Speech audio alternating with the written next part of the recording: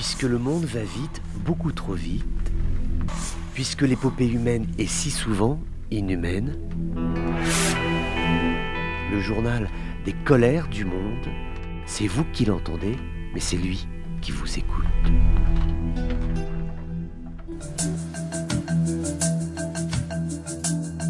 Bonjour à tous, bienvenue dans ces colères du monde. Effectivement, l'armée ukrainienne s'honore aujourd'hui d'avoir pu reconquérir 3 villages. C'est une certitude géographique, factuelle.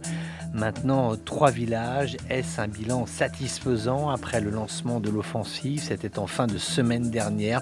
Ce bilan est à la fois trop peu ou est-ce qu'il est satisfaisant? C'est vraiment difficile de le savoir. En fait, tout dépend de ce qu'étaient les consolidations et les positions russes dans ces 3 villages pour vraiment évaluer ce qu'a été la capacité de percussion et d'emportement de l'armée ukrainienne qui poursuit sa progression toujours direction les forces russes. A priori, il y a 3 axes de pénétration du dispositif russe qui dispose de 5 lignes de défense successives, mais on sent que c'est extrêmement difficile. Les Ukrainiens qui au début de l'offensive n'ont quasiment pas communiqué d'images ont commencé à autoriser la diffusion de vidéos qui donnent une image de ce que sont les difficultés sur le terrain. Alors certes, il y a des tranchées qui ont pu être reprises aux forces russes, mais on voit très clairement des chars Léopard qui ne sont pas nécessairement allemands, puisque le char Léopard, soit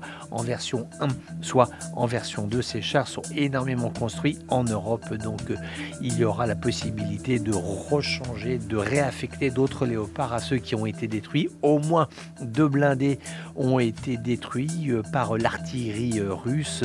Ce sont des images assez saisissantes qui disent la difficulté de la force russe à résister, mais qui arrive quand même, la difficulté de la force ukrainienne à avancer. Donc on sent que ce sont des combats qui sont âpres. D'ailleurs, les communiqués qui sont ceux du président Zelensky, du président ukrainien, disent assez clairement, en tout cas ça se ressent à travers les propos qui sont les siens, on sent que les combats en ce moment sont extrêmement difficiles et ce n'est pas une offensive telle qu'on aurait pu l'imaginer avec un déferlement d'hommes ukrainiens qui emporteraient tout sur leur passage et qui feraient tomber les lignes russes. Ça ne se passe pas comme ça.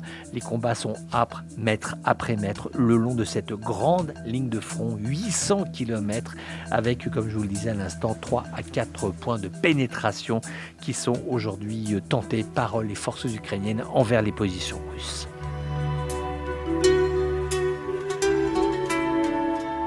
Voilà, c'était les colères du monde d'un jour comme les autres, mais qui n'étaient pas tout à fait comme les autres. On se retrouve bientôt pour d'autres colères du monde.